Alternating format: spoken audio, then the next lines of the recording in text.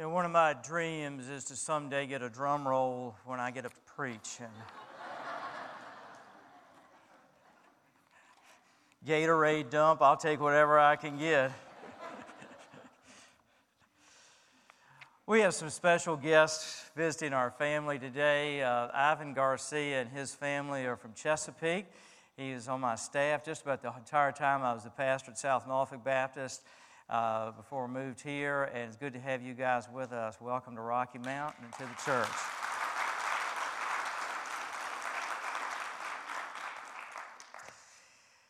I want you to use your imagination with me for a moment. And this is a little bit of a difficult thing. Hopefully you haven't been in this place and you never will be, but I need you to get there in order to understand the passage of Scripture I'm going to be speaking from. I want you to imagine you're in a courtroom, and it is a hostile courtroom. But most courtrooms are not known for being friendly environments anyway, but this is a particularly hostile environment. And part of the reason it's a hostile environment is because your best friend was in this courtroom about 40 days before you showed up in the courtroom, and he got a tough verdict. In fact, his verdict was so tough that they condemned him to death. And they know that you are associated with him. And so you've actually been brought into the courtroom because you're associated with your friend. They got that tough verdict just 40 days earlier. And so you stand before the same judge and the same jury, and you wait for the verdict. And they ask you to speak. And you're standing there wondering, what am I going to say? How am I going to say it? And what in the world is going to happen to me? And you got a sick feeling in the pit of your stomach what is going to happen to you, because you know what happened to your friend 40 days earlier. That is the exact position that Peter and John found themselves in the book of Acts chapter 4. They were brought in to a courtroom experience with the Sanhedrin. Now, the Sanhedrin was a group of 71 men who led the nation of Israel, and in particular led the religious expression of the nation of Israel. You couldn't get any higher than the Sanhedrin. Now, the Sanhedrin was led by, interestingly enough, a family. There was Annas, who was the high priest. He had been replaced by the Romans, but everybody still in the Jewish community regarded him as the high priest, and he essentially functioned in that capacity. Now, his son-in-law Caiaphas, who was the same guy who condemned Jesus, was acting like the high priest, basically under command from his father-in-law. And then Annas also had about 4 younger sons, and they also served as priests. So it was very much of a family business, if you will, in the Sanhedrin. And then you've got these 71 guys that are sitting out there. And they sit in a great big semicircle, and they were in a building that was called the building, or the hall, I should say, of hewed stone. Remember that, the hall of hewed stone. So you've got this colossal facility, the hall of hewed stone, semicircle, 71 leaders of Israel sitting in front of you, and then you've got Annas, Caiaphas, his family looking at you in the face. They condemned Jesus to death about 40 days prior to this. Peter and John have been brought in. They're standing there. What are they going to say? And in Acts chapter 4, beginning with verse 5, we have the account of what happens here. So if you're turning your Bibles there with me to Acts chapter 4, beginning with verse 5. And as you're turning there, and of course the passage will be on the screen, what precipitated this event is that Peter and John go up to the temple compound in the city of Jerusalem at what's called the hour of prayer, which was around the around the noon hour. The Jews would gather every day at noon to pray. And as they arrive at the temple, there is a gentleman sitting outside the temple, and he's sitting there, and he has never walked in his life. He is lame. And he begins to do what he does with everybody that comes by. He begins to ask for money. They didn't have any social welfare system in those days, so he begins to say, could you give me some money? Could you give me some money? And Peter and John look at him and say, listen, we don't have any money, but what we do have, we're going to give you right now. And what we're going to give you is Jesus and the healing power of Jesus. So in the name of Jesus Christ, I want you to stand up and walk. And this man suddenly begins to feel a strength and a vitality in his feet and in his legs that he's never felt before. And he stands up and he can't believe what's happening. He begins to walk for the first time in his life. He begins to leap. He's so excited. And they proceed into the temple. Well, you can imagine what's going on in the temple compound. People are super excited because they've known this guy as a lame guy. Now he's walking, he's leaping, he's shouting. And so the word spreads all over the temple area and into the streets of Jerusalem. And so when the Sanhedrin find out about it, they're not quite as excited. You see, the Sanhedrin and the leadership of Israel had a group of folks in the leadership of Israel called the Sadducees. And the Sadducees did not believe in the resurrection, hence they did not accept the resurrection of Jesus, and nor did they really accept a lot of the other norms of Christianity that were coming about at that time. And so the Sadducees begin to really look upon the apostles, these first Christian leaders, Peter and John, as agitators and as heretics. And so they say these guys need to be brought before the Sanhedrin and they need to be tried. And so that's where the story opens in Acts chapter 4, beginning with verse 5. On the next day, there are rulers and elders, and those elders would have been the Sanhedrin, and the scribes, those were sort of the Bible scholars of their day, gathered together in Jerusalem with Annas the high priest, and Caiaphas, who had been his son-in-law, John, whom we believe was one of his sons, and Alexander. And all were of the high priestly family. So you've got a real good set of family collusion going on here. And when they had set them in the midst, they inquired, by what power or by what name did you do this? Then Peter, notice this next phrase, filled with the Holy Spirit, said to them, rulers of the people and elders, if we are being examined today concerning a good deed done to a crippled man, by what means this man has been healed, let it be known to all of you and to all the people of Israel that by the name of Jesus Christ of Nazareth, whom you crucified, whom God raised from the dead, by him this man is standing before you well. This Jesus is the stone that was rejected by you, the builders, which has become the cornerstone. And there is salvation in no one else, for there is no other name under heaven given among men by which we must be saved. Now, when they saw the boldness of Peter and John and perceived that they were uneducated, common men, they were astonished, and they recognized that they had been with Jesus. And my sermon outline is contained in your bulletin, and I invite you, if you will, to follow along. We have been looking through the book of Acts over the last 6 weeks at the ministry of the Holy Spirit, what it means to be baptized in the Holy Spirit, what it means to be filled with the Holy Spirit, and today we're going to look at what it means to be empowered by the Holy Spirit. Because as Peter and John stand before the Sanhedrin, they are empowered by the Holy Spirit. In fact, a key verse there in verse 8, then Peter, filled with the Holy Spirit, said to them.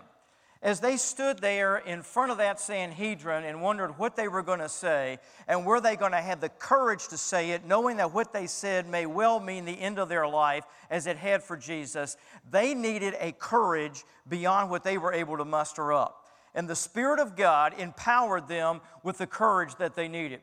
Now, I want you to see first in this passage that the Spirit of God empowers us with confidence in Jesus. The reason those disciples said what they said in front of that Sanhedrin was not because they had confidence in themselves. It surely wasn't because they had confidence in the fairness of the Sanhedrin. It was because they had confidence in the person of Jesus Christ. And notice how they identify who Jesus is. Now, the question is put to them in verse 10. Sanhedrin looks at him and says, all right, this guy standing beside you has been healed. We can't argue with that. Everybody knows he was a lame guy. Now he's standing and he's in good shape. So we want to know by what authority this guy has been healed. We want to know by what authority he could stand up. Peter looks at him and he says, I tell you by what authority. It's by the name of Jesus Christ. That's whose authority. Now, in those days, when you used someone's name, it meant that you were speaking in their authority. Or when you injuncted their name into a situation, it meant that their authority in a situation was being called to bear upon it. And what he's saying, what Peter is saying here is, this man was healed by the authority of Jesus Christ. They would have understood that what Peter was saying was, when we walked up to this guy, it wasn't by our authority and our ability he was healed. The authority of Jesus Christ was greater than the authority of the lameness in the man. The authority of Jesus Christ superseded how this man had been all of his life. And it was by the authority of Jesus that this man was healed. That is the authority by which this man was healed. And then Peter goes on in verse 10 to talk about who Jesus is. He says, this is the same Jesus whom you crucified. Notice how personal he gets. You crucified him. That's not a way to win friends and influence people if you're standing in front of the Sanhedrin. To look at him straight in the face and say, you crucified him. Actually, the Romans had crucified Jesus, but they had done it under the influence and to make the Sanhedrin happy. But as we saw a few weeks ago, when Peter says you crucified him, he's basically saying not so much you carried out the act, your sin put him on the cross. And folks, all of us shared in the crucifixion because our sin put Jesus on the cross. Notice what Peter says next, though. I love it. He says, verse 10, you crucified him, whom God raised from the dead. You crucified him. God's answer to crucifixion was resurrection. You crucified him, but God raised him from the dead. You had the power given by God to crucify him, but God proved that he had greater power than your power. Greater power than the religious authorities, greater power than the Roman government. He had the power of resurrection, and he manifested the power of resurrection in his Son. God's answer to crucifixion was resurrection. You see, death is the great separator. That's the reason we grieve when we lose someone. We are separated from them. Resurrection overpowers the separation of death, and resurrection is the great uniter. You crucified him, you separated him from us, but God raised him, and when God raised him, he united Jesus to us and us to Jesus. Then notice what he says. Verse 11. Jesus is the stone that you builders rejected.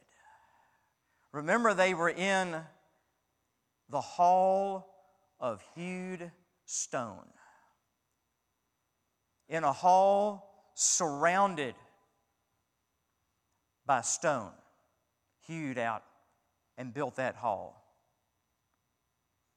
And as they sat there surrounded in all that massive stone, Peter looks at them and he said, you guys, you rejected him. You're the builders of the faith of Israel, and you rejected him. You rejected him as being the stone that your faith would be built of. Imagine going to a construction site. The builder goes out and he sees a large stone and he looks the stone over and he decides, this stone's not good enough for me. Doesn't meet my specifications. I don't want it. So he takes a stone and just throws it away. You ever gone to a work site, you see a lot of stone or brick thrown over on the side and rejected? That's what they had done with Jesus. But he says, you took that stone that you rejected, and that stone has become the cornerstone. Now, in the temple compound in Jerusalem, the cornerstone could be in one of two places or potentially in both. First of all, the cornerstones were huge stones. These were not nice little blocks like we tend to use in buildings. If you walk outside this building and look at the side of it, you'll see a cornerstone. Not much bigger than the width of this podium. But the cornerstone in the temple was a long straight block that ran up the corner of the building. It measured 38 feet in length and was 15 feet wide. That's no little stone. So when he uses the term cornerstone, that's what they're thinking of, a 38-foot-long stone that's 15 feet wide. Now, the cornerstone in the buildings of those days could be placed in one of two locations. Sometimes they were placed right over the entrance to the building, so that when you walked into the building and you looked up, what you saw was this massive stone. Other times they were used as where we would tend to think of them today in the foundation of the building. Again, you're talking massive stones, and the building rested on the stone. Now, what is he saying here? When he says that Jesus is the cornerstone, he's saying when it comes to your faith, when it comes to a person's walk with the Lord, when it comes to what Jesus is building in his church, when you look up, what you see is Jesus. He's the cornerstone. He's the focal point. He's what everything is resting on. He's the one that we are looking up to. He is the one that our eyes are gazing upon. He's the cornerstone. You guys rejected him, but the one you rejected, God has taken and placed squarely in front of everybody. In fact, what you see in this man in his healing is God's way of saying, when you look at this man, you see Jesus. You see the touch of Jesus. You see the power of Jesus. You see the love of Jesus. You see the glory of Jesus. You see the manifestation of the active, resurrected power of Jesus Christ in the healing of this man. You've got to see Jesus when you look at him. But the second thing he's saying here is he's the cornerstone. Everything's built on him. The faith is built on him. The church is built on him. Everything that is being constructed in this new faith that's coming about, called Christianity, that you guys are having such trouble with, is based and built on the person of Jesus Christ. Folks, I can't stress that enough. Everything we say, everything we teach, everything we preach, everything we put out as His church has got to be based on the person and the work of Jesus Christ. If it's not based on Jesus, then it's going to collapse. But if it's based on Jesus, then it's going to stand forever. It's got to be based on Jesus. That's why we teach Him. That's why we preach Him. That's why we cannot stop talking about Him. And when Jesus shows up and does something, He and He alone has got to get the glory for it. We live in a day and age, in my opinion, in evangelical churches where we get so caught up in personalities. And when preachers come to town and a church calls a new pastor so often, how good is he? How great can he preach? Oh man, let's all flock over here and hear what this guy's got to say and who he is. That's building a church around a personality. You see, what we ought to be doing is saying, is Jesus being lifted up? Is Jesus being glorified? Is the attention being put on the Lord Jesus Christ? That's what our calling is. Not built on a human being. Human beings are all flesh. We're all going to disappear off the face of this earth someday. And no human being can save you. But Jesus is the focal point. Now, verse 12, he says that there is salvation. Notice where? In no other name. Boy, that's exclusive. Very exclusive. No other name but Jesus. The Spirit of God empowers Peter, and Peter says, there is no other name by which a person can be saved. There's no other authority by which a person can know God other than Jesus Christ. You know, sometimes when you're empowered by the Holy Spirit, you have to speak very unpopular truth. And this is unpopular truth. It was unpopular then, but folks, it's equally unpopular today. Why is it exclusively Jesus? He says there's no other name. Because Jesus Christ and Jesus alone took our sin in His death on the cross. On Easter Sunday morning, there was only one Savior who walked out of that tomb, and His name was Jesus. There was not a row of religious figures who walked out of the tomb that morning. In fact, if you go around the world and you visit the graves of various religious figures and leaders of different religions through the centuries, they will say, this is the grave of so-and-so, and this is where so-and-so was buried, and they'll show you those graves. And people venerate where those people are buried, but they do a strange thing when you go to Jerusalem and they take you to Jesus' grave. They don't say, this is where He's buried. They say, this is where He used to be. Come on in, walk around, take a look at it, but it's empty, and it's been empty for 2,000 years. That's the reason He and He alone is the one by which we are saved. And folks, I know it's popular to say, well, it doesn't really matter what you believe, it's just as long as you're sincere in getting there and believing it. But folks, we don't have a right to take the Word of God and manipulate it any way we want in order to be popular. The only right we have is to take what Scripture already says and accurately say what it says. And Peter says here that Jesus alone, His name alone, is the way of salvation. Notice verse 12. By which we must be saved. Now, what is He saving us from? Every time you see the word save or salvation in Scripture, it means deliverance. What's He delivering us from? He's delivering us from a lot. First of all, in terms of eternity, He delivers us from hell because He took it for us. Secondly, He delivers us from our sin, from our guilt. He delivers us from ourselves. Because often the greatest deliverance we need is from us and what we do. And He delivers us from what's inside of us right now that haunts us. Jesus hasn't just come to be the deliverer for eternity. He's come to be the deliverer right now. Notice verse 13. How the Spirit of God empowers them with boldness. They listen to what Peter says. It says, now they saw the boldness of Peter and John, and they realized that they were ordinary guys. Basically what it means is they were not professionals. They had had no formal theological education. And why was that, verse 8? Because Peter was filled with the Holy Spirit. Now Jesus had told His disciples, Matthew 10:20, the Holy Spirit will teach you in that hour what to say. And this is what basically happened. Peter walks before that Sanhedrin. He stands there with those 71 men staring him in the face. He's got Annas and his family staring him in the face. You could imagine what his blood pressure probably was.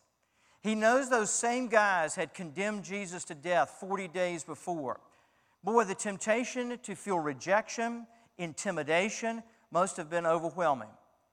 But as Peter stands there, he is filled with the Holy Spirit, and the Holy Spirit fills him, and Peter has courage. He has courage that he cannot explain. And he looks at those men and he begins to deliver what I just related to you. How does he do it? Because the Spirit of God is teaching him how to do it. The Spirit of the Lord is putting the words in his mouth. The Spirit of God is even more putting the iron in his soul to say what he's saying. You see, the biggest struggle that most of us have in living for Jesus is not saying the right thing, is the fear we struggle with. What are people going to say about me?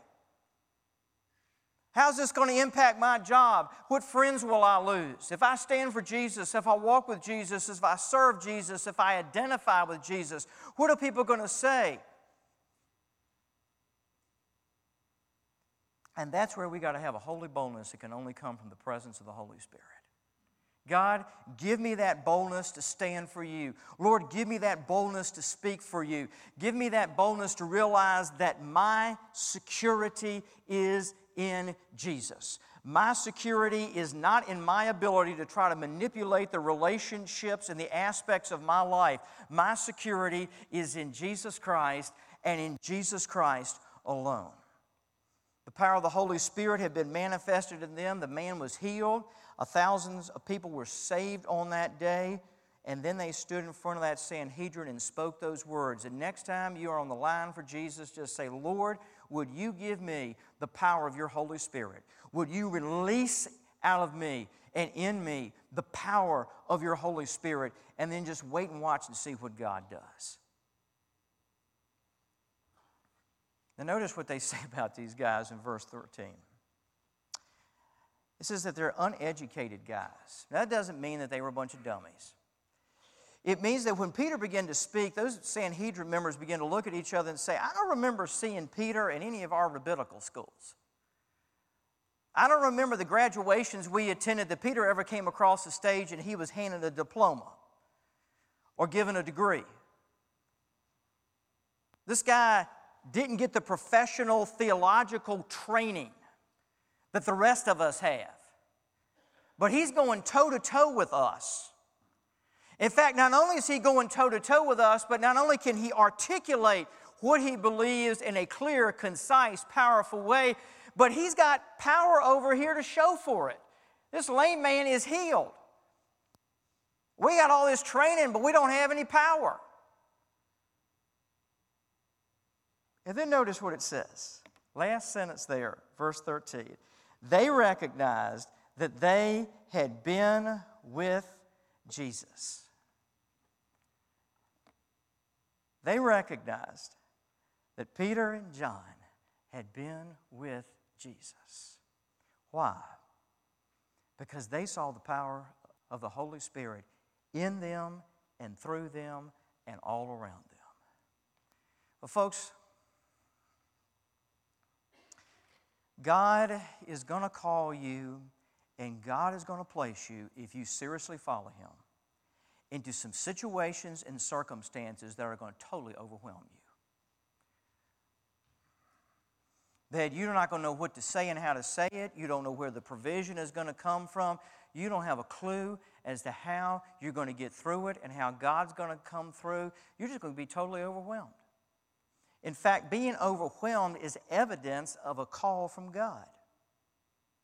Being at the end of your rope is evidence that God's got you now on His rope. And whatever the circumstance has to be, God's going to call you periodically to places and circumstances and situations that are totally beyond you. And when those times come, and they are going to come, what we have a tendency to do is look inside ourselves and say, I can't do it, and I am so inadequate, and I'm not up to the task, and on and on and on go. When we just talk ourselves out of the call of God, out of the work of God, and out of the leadership of God. Instead, what we ought to do is say, you know something? This situation, this call, this task, what God has for me is blowing me away. It's beyond me. I don't see how I can do it. But you know something? God can empower me to do it.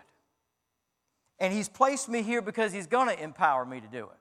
And I'm going to ask for the power of the Holy Spirit in this situation so that I will begin to work and to travel in what God can do in me, through me, and around me, not what I'm capable of, because what God calls you to, He calls you into His capacity, into His capability beyond our capacity, our capability.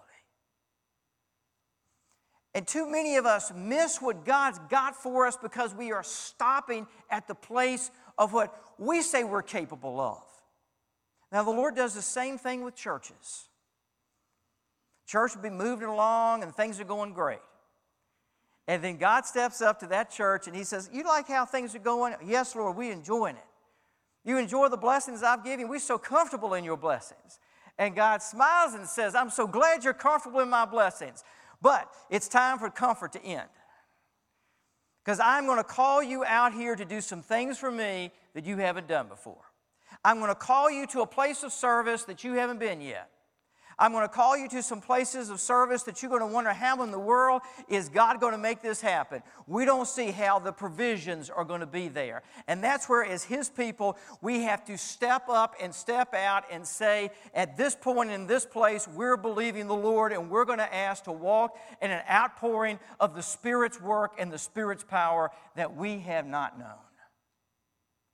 Now, I want you to see what those folks in Jerusalem said.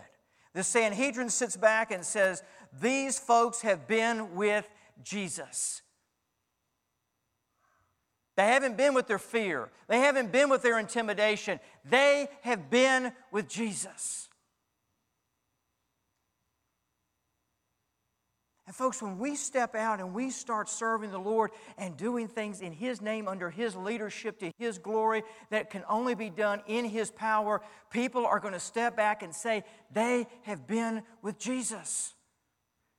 May I submit to you that we live in a world today, in a state today, in a community today of folks who are yearning to see some folks that they can honestly say, those people have been with Jesus. For the years that I've been a pastor, periodically I've had people say to me, I don't want to go to church, just a bunch of hypocrites. And sometimes I haven't been able to argue with them. But folks, when we walk with Him and we answer His call, what people will begin to say is those folks have been with Jesus. Because they act like Him, and they think like Him, and they talk like Him. And His power and love are being manifested through them. Now, how do we get there? I want to offer you a way for us to get there.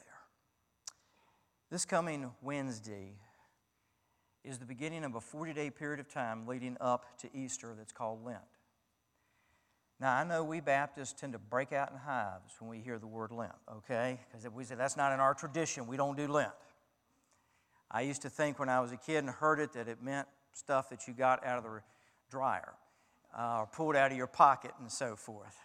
I thought it was strange that people at church were mesmerized with puffy stuff that you got out of a dryer. But they seem to be mesmerized with a lot of strange stuff, so that didn't too much surprise me. The whole concept behind Lent is a 40-day period of time to prepare ourselves to observe the crucifixion of Jesus and to celebrate His resurrection. Now, that's a good biblical concept. Just getting prepared to experience Him. If you'll take your bulletins, I'd like for you to look at the front of your bulletins. I'm asking you to do several things for the next 40 days. First of all, you will notice that each week, starting this week, we've got a passage of Scripture that we're going to ask you to meditate on. Just read it each day. It's not long.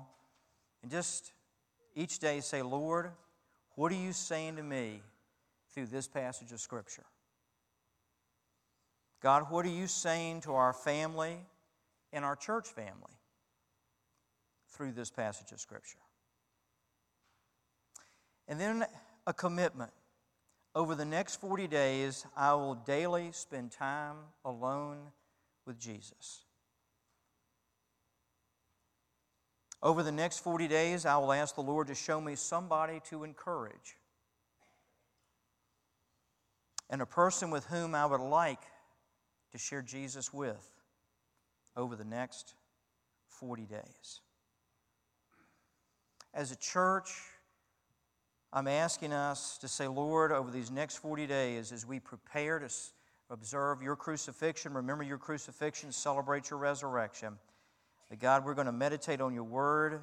We're going to seek to encourage at least one person and seek to ask you to give us at least one person that we can share what Jesus means to us.